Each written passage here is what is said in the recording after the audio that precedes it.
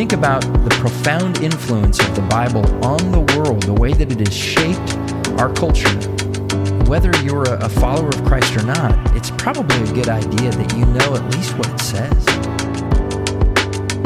It's going to be about us taking and reading the Bible. Welcome back to the Take and Read podcast. I have Casey Noble with us back in studio, and it's always a joy to have you in the studio. It is always a joy to be here. And there's been, like, over time, there tends to be interaction from the listeners with things that you say, and so I'm always excited to have you back. All right. So welcome back. To be here. I'm excited to dive in today. Before we dive in, just kind of catch me up. What's been going on in your world? What's life kind of throwing at you these days? Well, gosh, there's always life being thrown. I have 4 kiddos, so there's always, in the perspective of the Lord, one thing that's really, I've been thinking a lot about lately is, what does it look like to actually be a disciple right now in 2022? What does it consist of? What does it practically look like? That's a great question. Yeah. Like, what does it look like to be with Jesus, to do what he's doing, to, kind of that's really been weighing heavy. And what does it look like to be a member of a church? What does it look like I know it looks like more than showing up and listening to a sermon and maybe liking or not liking worship and leaving. Yeah. I know it's more than that. So I've just been really thinking about that a lot lately. Yeah. A couple episodes ago had LJ on, and he used this analogy that I just found to be priceless, that when he's working with the younger kids, he talks about their relationship with Christ. Although sometimes we feel like that's just one piece of the puzzle. So whether that means being a member of a church or participating in church, like if life is this puzzle and you've got Little League here and you've got, some other, like you got work here or whatever, like you've got all these pieces to your life. And so sometimes people will approach their walk with the Lord or even their identity as a Christian. That's another piece. And you want to have all these pieces in order to have a complete life.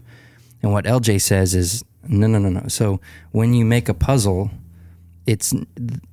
Jesus isn't even like the whole puzzle. He's the table that the puzzle's being put together on, that it's behind everything. And it's not another piece. It's not even a part of the puzzle. It's the foundation of everything in your life. That's good. And then if you've ever tried to put a puzzle together like in air, you can't. Like you need a foundation, you need a surface with which everything can be placed on and then pieced together. And I thought, man, that is such a good way to look at it and kind of a paradigm shift, I think, for a lot of people. And especially for kids and for grown-ups. Right. Yeah, I love that. So I told him later, hey, I'm going to take that.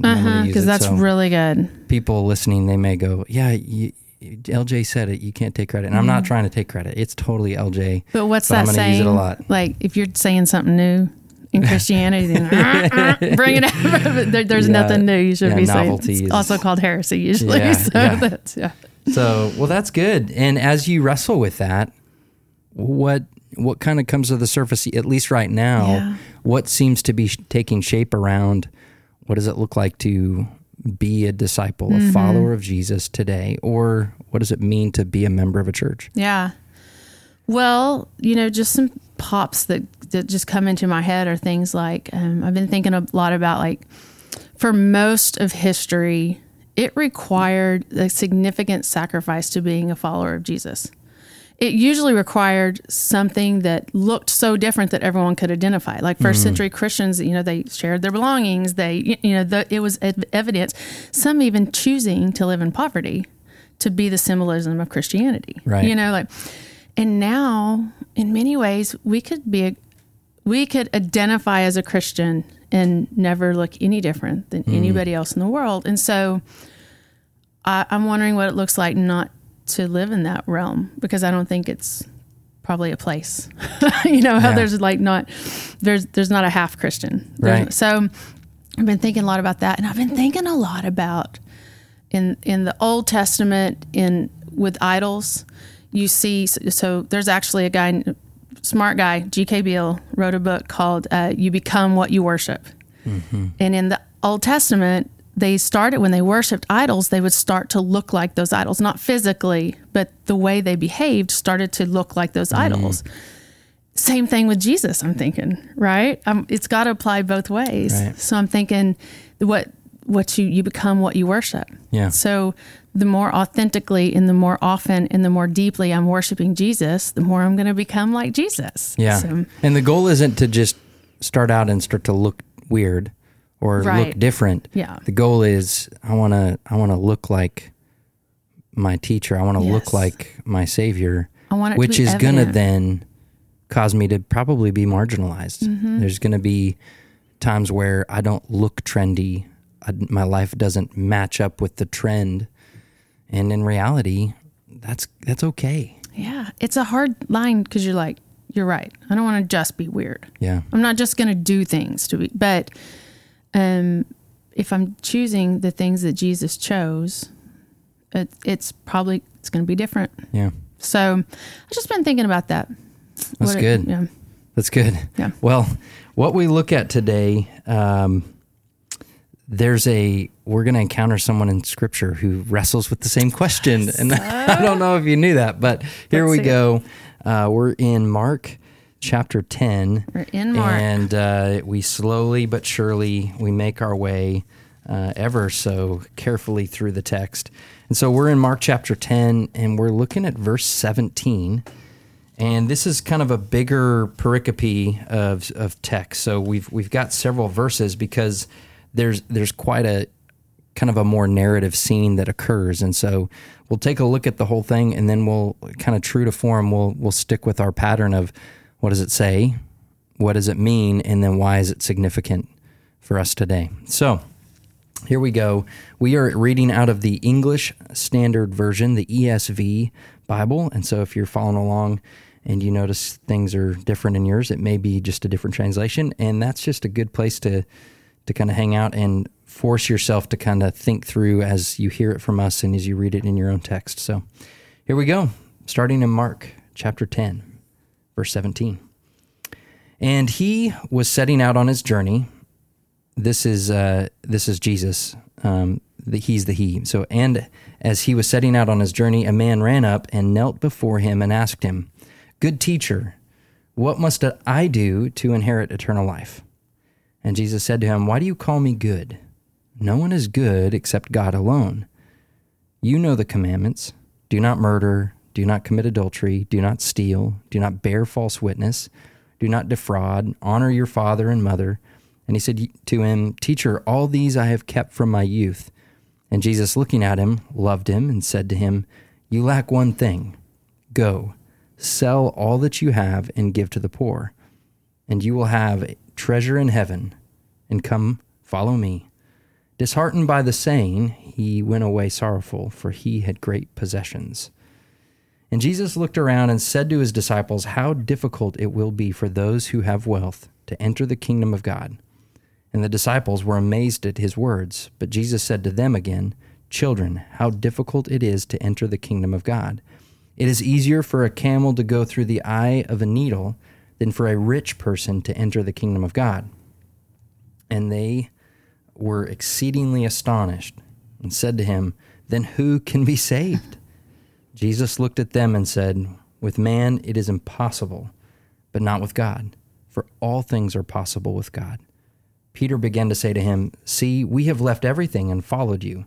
And Jesus said, "Truly, I say to you, there is no one who has left house or brother or sisters or mother or father or children or lands for my sake and for the gospel, who will not receive 100-fold now in this time, houses and brothers and sisters and mothers and children and lands with persecutions, and in the age to come, eternal life. But many who are first will be last, and the last will be first." Whew, there's a lot there. There's a lot. There's a ton there. So let's just kind of start from the beginning. Do we understand the scene that's happening here? What's playing out? Do we know who's there and kind of what's playing out? What do you see? So I like to think about where's this journey that he's setting out to. So I'm looking back on the last kind of setup before now. Where's he coming from? Where's he going to? Are we going to Jericho? Are we in Jericho yet? It looks like they're not quite there yet. Judea. So his face is set upon Jerusalem, though, right? We're going towards Jerusalem. Yep, he's in the verses following this. It says, and they were on the road going up to Jerusalem, and Jesus was walking ahead of them. So, yeah, they're still on their way to Jerusalem, and they're getting much closer. Yeah. So he's just setting out on the journey, and a man runs up. So, everything's packed up. They're ready to go. They're heading on to the next place, and this guy understands him to be a teacher, and he calls him good teacher. So you've got this young man, and he has great possessions, we understand from the text, and his interest is in eternal life. What must he do to inherit eternal life? Like, what is it that he can do to either manufacture, accomplish, or create this eternal life? I have everything else. How do I get eternal life? I got everything else. What do I have to do now to have this eternal life that you speak of? It's interesting, at the front end, he calls him good teacher, and Jesus takes issue with that first. He says, you call me good. No one is good except God alone. And do you know the commandment? So he doesn't even give the guy a chance to respond to that. He just makes that statement like, okay, so you call me good. Just by the way, no one's good except for God. So why do you call me good? No one is good except God alone. Yeah. Which is one of those Jesus Jedi mind tricks. Yeah. It really, that's... Yeah, that's really good. So we've got this exchange, and essentially what Jesus does, it looks like, is he kind of summarizes the commandments, right? Okay, these commandments. These are the things that we do. We keep the commandments. This is from early on, from Moses. This is what one does. And then the guy's like, yeah, I've done all that. Like, I'm good. I did it. And so obviously, like you and I know, fat chance. Like, it's quite a statement. It's quite a bold. So I've never sinned, essentially. Yeah, he's saying I'm good. I've lived a perfect life. So now what else do I need to do? And so he's like, okay, Jesus knowing his heart clearly, because he's like, teacher, I've kept all these since my youth. Jesus looking at him, loved him. That's my favorite part of this. Loved him. Looking at him, loved him. Right there, I would say, in Casey. What does that mean? He looks at him and he loves him. Like, did he not love him? Right. I love that because there's very much so a verb there, not an emotion. Yeah. Very much so a verb. My story would have said, and Casey looking at him said, "You are such a liar. You have been sinning since you did not do any of this." Yeah, if you were there and you had a chance to interact, you'd be like, liar. And Jesus doesn't rebuke him. Jesus looking at him loved him. And we're fixing to see more why, but I love that. So he loved him and said to him, well, you lack one thing. So Jesus is aware of the scenario and doesn't correct him about the claim of perfection, but just points out you lack one thing. Sell all that you have and give it to the poor, and you will have treasure in heaven. So it's not like you're giving up, you're exchanging, you're giving all that you have here, earthly, in order to inherit this treasure in heaven. He asked initially, what must I do to inherit eternal life? And he says, go sell all that you have, obtaining treasure in heaven by doing this, and then come and follow me. Disheartened by the saying, he went away sorrowful, for he had great possessions. So we even get a sense of why he was sorrowful, why that's something that when Jesus says you lack one thing, Jesus identifies it's a heart condition that this man has. What we don't know if it's like his identity, his legitimacy, his All of the true above, desire, yeah. like all of this stuff must be tied to his possessions.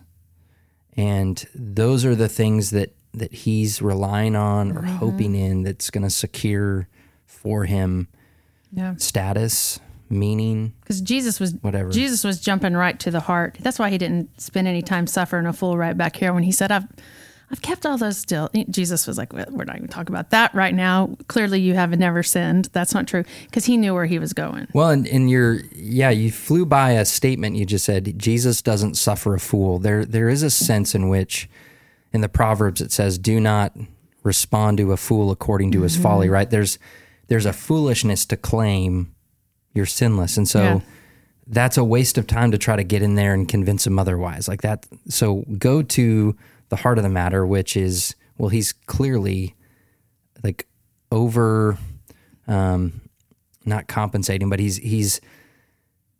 thinks very much of himself. And so he's very confident, maybe has done very well for himself, is very successful if he has great possessions, probably is highly honored if he's rich in a community. He's going to be favored by other humans. They're going, wow, he's got something figured out. So there's this sense in which all of this is, kind of assumed, but given what we know about the culture, there's going to be some status associated with wealth. And so Jesus jumps to the heart of the issue, and the man is disheartened when it's like the one thing you lack is give away everything. So it's like he comes to him and is trying to make the case that he doesn't lack anything. I've got all the stuff. Yeah. I've got great possessions. I've done lived, all the things. I've done all the things. Almost like he's going, hey, will you just kind of let me know I'm in? Like, I'm coming to you. What do I need to do? What else do I need to do? And he's hoping maybe for no, you're good. Yeah. And instead he gets, you've got all this stuff. Now sell everything. You'll obtain treasure in heaven. Now follow me. And he just can't do it. And it's funny because it's evident where we're going. We can see this hindsight's 2020. As soon as he says, good teacher, Yeah. what must I do to inherit eternal life? Because right then he's seeing Jesus as teacher and not savior. So we're already seeing a glimpse of this. And then when Jesus rolls through basically the 10 Commandments, Right. and the man saying, yes, God is my boss. I do everything that God tells me to do. I follow and obey God. And then instantly Jesus kind of jumps on him. When we turn it and we see God may be your boss, but I'm not your savior. Your belongings are your savior. Yeah. And we see that really quickly. His savior is His stuff. his possessions, who he is in the world, with the things that he gets when he walks down the street and people bow to him as a rich young ruler. And there's also in his question an assumption that he can do something to save himself. What must I do to inherit eternal life? Like there's something I can do to secure this eternal life. And he would have known, as a Jewish guy, he would have known what is it, how you inherit. You keep all the rules and you do it perfectly. That's so. Yeah, there's either yourself is the savior, your stuff is your savior, but your security and your significance is wrapped up in your stuff and self. Like that's what's on display here. And Jesus, man, just nails it, right? Of course he does, because he's Jesus. Because he's Jesus. All right, so then now we move to kind of the second half where this dialogue and this engagement with this young man is finished. Yeah. The man leaves. He's disheartened. He went away sorrowful, for he had Drops great his possessions. eyes, yeah. Just disheartened. Now Jesus looks around and said to his disciples. So now he's going into teaching mode. They've all probably witnessed this episode. They're all getting ready to hit the road, right? They're getting ready to hit the road. This guy runs up, he has this dialogue. The guy leaves just disheartened. And it's almost, you get the sense also here that the disciples, the way it says, and Jesus looked around, that the disciples were like, and adding what we're going to read in here, the disciples like, what? Wait, hold on. What, And Jesus? he's kind of looking around, seeing their faces They're like I've got to address this. Hold on. He's like, all right, let's unpack this. So he says, how difficult it will be for those who have wealth to enter the kingdom. Not impossible, notice, just how difficult it is. And the disciples were amazed at his words. So something about that. They're like, okay, so it's going to be tough for rich people. And several of those people there are not rich people. Mm-hmm. They're poor people. The disciples are made up of mostly, we don't necessarily know what Matthew's bank account looked like, but it was probably pretty healthy, given his role as a tax collector. But regardless, they're amazed at this, okay? Jesus said to them again, "Children, how difficult it is to enter the kingdom of God." And then he gives this kind of analogy. It's easier for a camel to go through the eye of a needle than for a rich person to enter the kingdom of God. Now, you'll have some biblical commentators will get into what the eye of a needle means, but what he's saying is that it's physically impossible, right? It's physically impossible for a needle that sews with thread, which would have been something used at the time, for a large mammal known as a camel to actually get through the needle. Some people are like, well... hyperbole here. Yes, exactly. He's drawing an analogy that's very hyperbolic. And so he says, he's pointing out just the level of difficulty for a rich person to enter. And what we have the privilege to see is this interaction with a rich person and why it's so difficult. We just watched it. Yes. Because there is this tendency to put our confidence in our wealth. It causes great confidence. Yeah, confidence, maybe comfort. Like we don't want to give up stuff because we like this lifestyle. And so we're very kind of short-sighted in that, well, this life is really all we got. And so it masks a lot of pain. It masks a lot of needs that we can Band-Aid with our ability to spend. Gives us a sense of maybe status and value, meaning, purpose. And so there's a lot of stuff that comes with wealth. And at that time too, obviously. Right. But because wealth would have been a signal that someone was holy and being rewarded. Yeah. Though not true. Yeah, and I would say even today, I mean, we're not getting into this just yet, but there is something to be said about status and that we are drawn to it. We want some of it ourselves, maybe because of the access it gives us, the accolades. Seems like it's going to give you friends. Yeah. Maybe comfort, like life becomes easier and less hard. So we're truly trying to fill up some emotional buckets and some kind of value buckets with it. And so Jesus is drawing out that point with this analogy of a camel and a needle, and that this kind of idea of entering the kingdom of God. So being within God's kingdom and being one of his subjects, it's very difficult for wealthy people. And they were exceedingly astonished and said to him, so this is why they're astonished, then who can be saved? If that rich man can't be saved, who will be saved? Yeah, if rich people can't, it's difficult for rich people. In fact, it's difficult because it's like a camel going through the eye of a needle. Like, well, that's physically impossible. So there's nobody's eligible to enter the kingdom of God according to that analogy. Because maybe even if you have a smaller amount of wealth, depending on the size of the needle and the camel, it doesn't matter. Yeah. There's no needle that can allow any camel to get through it. So it doesn't matter the discrepancy there. So now they're like, what? Who can be saved? And I think there's a cultural context that might be important to consider here, in that Jesus's message of first and last, of poverty, of the things we see in the Beatitudes, was it was revolutionary. It was preposterous. Yeah. That one would be blessed and be poor.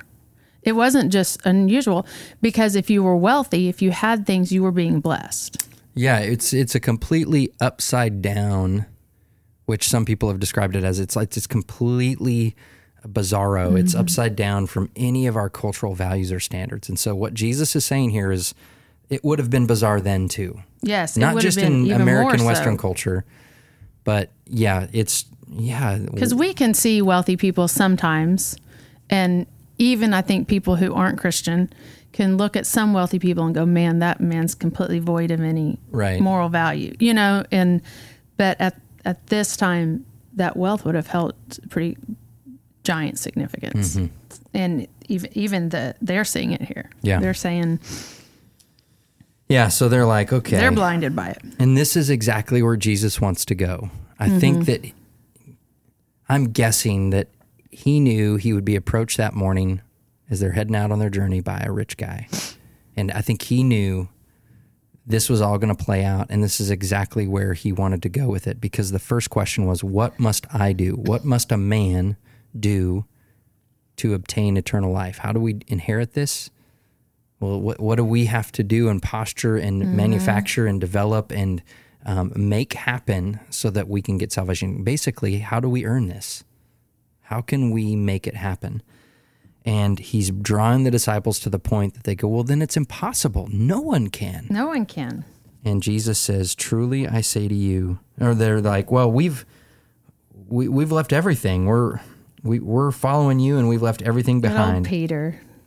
And he's like, well, He's good. always We're good to go. Yeah. I mean, because we've given up everything. We have nothing. So you're not talking to us, right, Right? Jesus? He's like, truly I say to you, there's no one who's left house or brothers, no one who's left all their stuff for the sake of Christ and the gospel, who will not receive 100-fold. So this idea of treasure, giving up treasure now, obtains for you something down the road, like 100-fold, whatever you feel like you're sacrificing in this life for Christ and the gospel, he assures you it will be returned to you 100-fold. But the point that he makes right after they're like, this is impossible. With man it is impossible, but not with God, for all things are possible with God. Which is juxtaposed to the man's question at first. Right.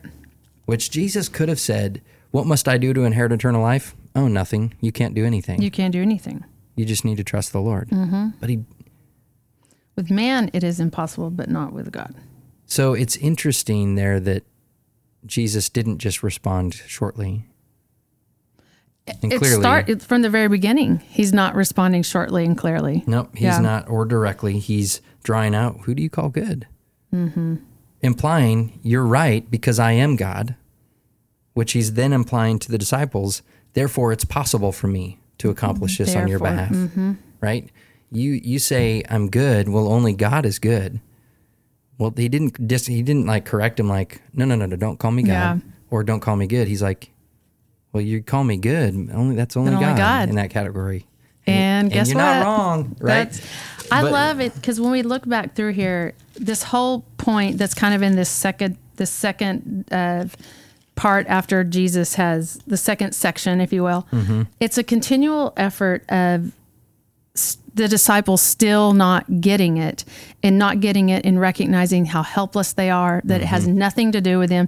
Like we see this, let the little children come to me, that we saw before now, that we're seeing, because, a little child only comes to Jesus to get the blessing and nothing else. Right. They give nothing. There's nothing they can give. And we can see the disciples still aren't getting it. They're still thinking, it's still it's something that I do. It's something that I enter. It's something of being status. It's something of having status, rather. We just see this through this whole second part, that it's a reiteration of, it's not about anything that you'll do. It's just about what I'm going to give you. Yep. And then that's what ends right here. That we're fixing to hear his third time that he denies it, and we're going to head into the last part where he sets his face towards Jerusalem. And it's almost like that's what he's closing out with. He's closing out with this to say, it's not about what you have. It's not about what you'll do.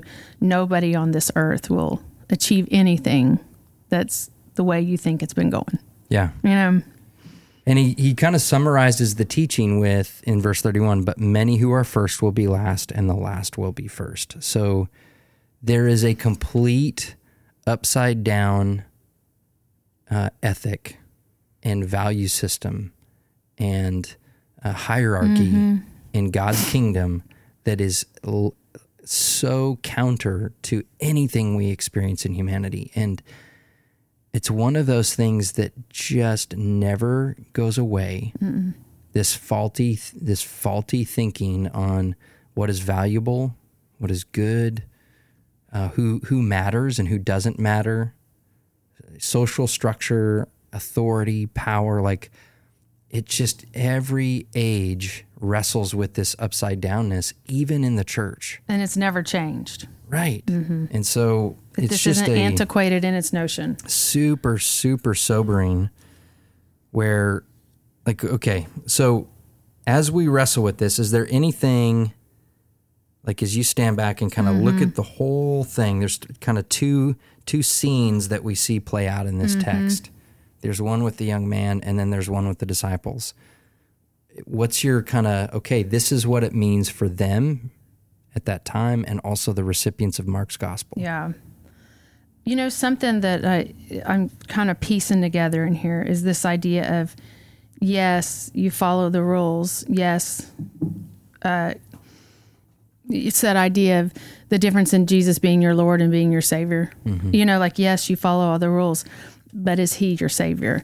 And that's What do you mean by that, Doug? Like, what's the difference there as you say that, Lord versus Savior? This rich man is saying, yes, I did that. I didn't murder. I've done this since I was a child. I followed all the rules. Okay, so one would be, if he's your Lord, there's an authority, and you're willing to totally submit to his authority. And maybe like that idea of, yeah, I believe in Jesus. Yes. Yep.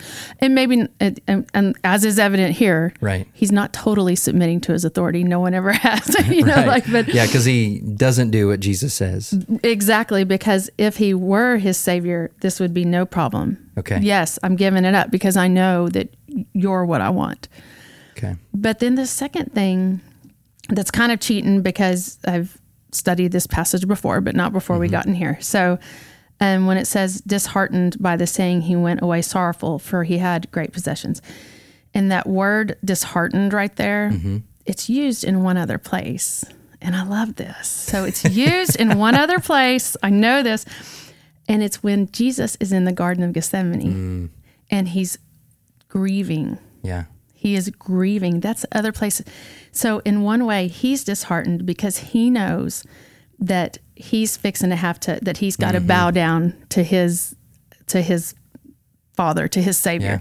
Yeah. The rich man has to bow down to his Savior, which is his things. Yeah.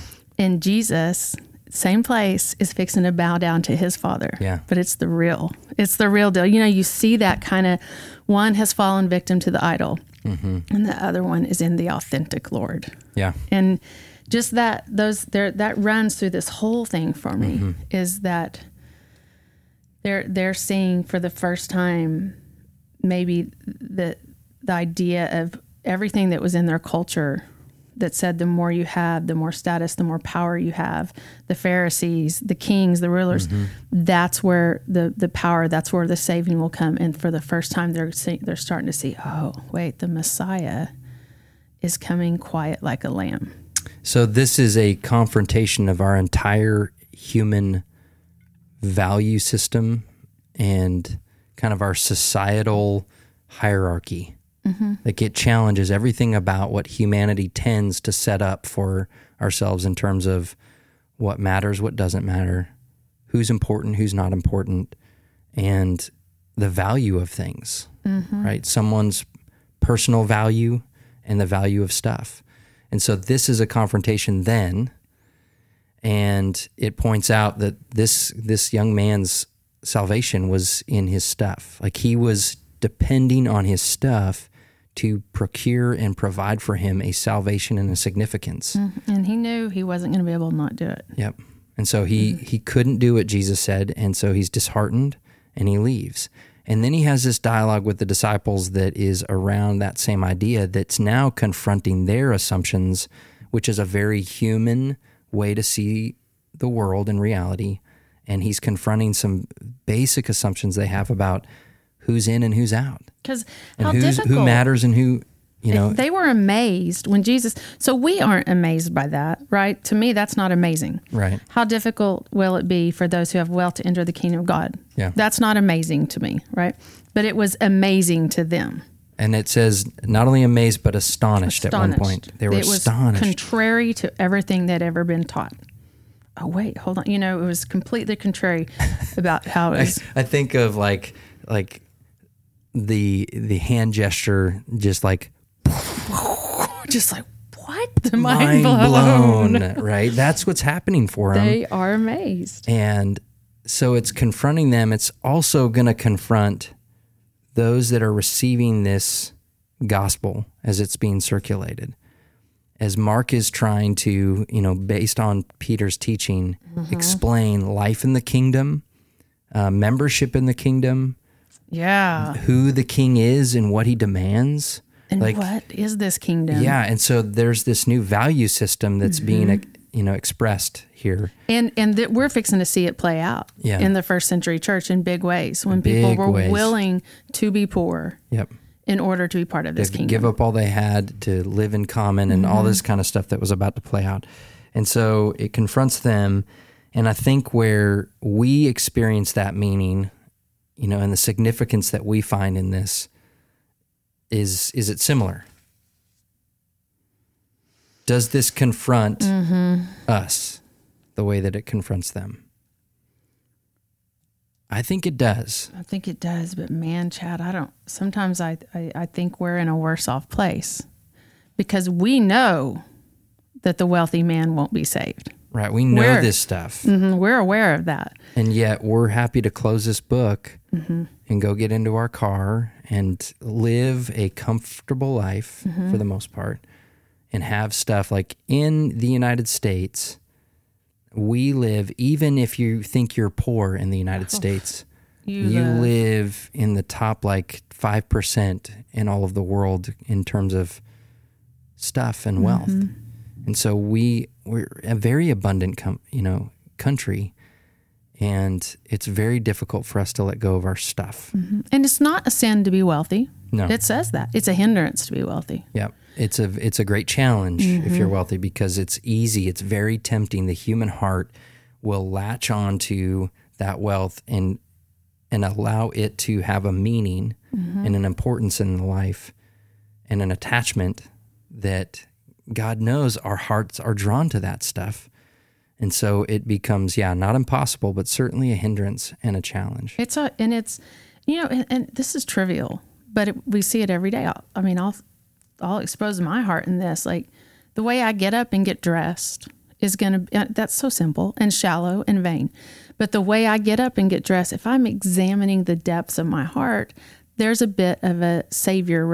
I'm relying on that in some ways. I realize that sounds really small, but there's no small sin. There's no small idol, that in the worst of my days, that idol is very evident that the way I look and how I present myself is how I want people to form an opinion about me rather than based on who I am in Jesus Christ. Yeah. And that's a simple thing, but it's small on the good days, but it's not small on the bad days. Yeah. And it's evident and it's gross. So that little shallow, insignificant thing can pervade in my entire life. Yeah. And so I think the comfort I see from this text is when we look at this and we go, okay, he says that it's essentially that it's impossible. What he's saying is impossible is that we could somehow think that we are worthy or deserving of any kind of salvation, that we could somehow earn it, manufacture it, be eligible for it. And he says no. And he's like, yes, this is impossible for humanity, but it's not impossible for God. And at the beginning, this guy was right to identify Jesus as good because he is God he is capable, even though we're not. And so even as we approach a text like this and we go, woo, this one hits home. I've got some heart issues around my stuff, around my money, the way that I see it, my relationship with all of my stuff. I got some issues, but praise be to God that Jesus paid it all, and he's doing a work in me now and will continue to do a work in me as I trust in him, because he's not only my Lord, but he's also my Savior. And I believe that attachment to my belongings. Yeah, he's going to save me from that. Yeah. He has paid for that. And what peace in that. Yeah. Because the truth is probably anyone who's listening in America would identify with the rich young ruler. Yeah, for sure. I'd have a hard time laying down everything. I would. Good stuff. Really good. Alrighty. Well, Casey, Thankful for it. thanks so much for being here. Thanks for jumping into this Yeah, text, and thanks for good. dropping some cool, like, hey, by the way, this disheartened word Check it out. also happens in the Garden of Gethsemane. Yeah. So if you're listening, go check that out and see what Jesus is going through. And so a little description of what disheartened looks like. If you're tuning in and you have questions, if there's something that came up out of this text, maybe something we didn't say or look at, there's a lot to cover here. And so if you want to chime in, leave comments, smash the like button, subscribe, and then, write comments and leave those. My hope is that dialogues start to happen based on these episodes and people start to engage with each other as they wrestle through the text. Take it in to your family, to your friends, and have that discussion. Yeah. If you have questions for us, please email me at takeandreadpodcast@gmail.com. I can also send any questions you have for Casey. I can send them her way. But thank you so much for checking it out. And if you enjoyed it and if you like it, please share it. Tell other folks about this, because my goal is that we get more and more people taking and reading the Word of God. I want to give a shout out to 22 Beans. Thank you so much for their support. You can go to 22beans.com and go order some yummy coffee. You can also check out some merch there. I have 3 styles of hats there. I'm not wearing one now, but I've got 3 hats there, so that also helps support the podcast. Thank you so much for being here, Casey. Yes. And for all of you out there, go take and read. Blessings.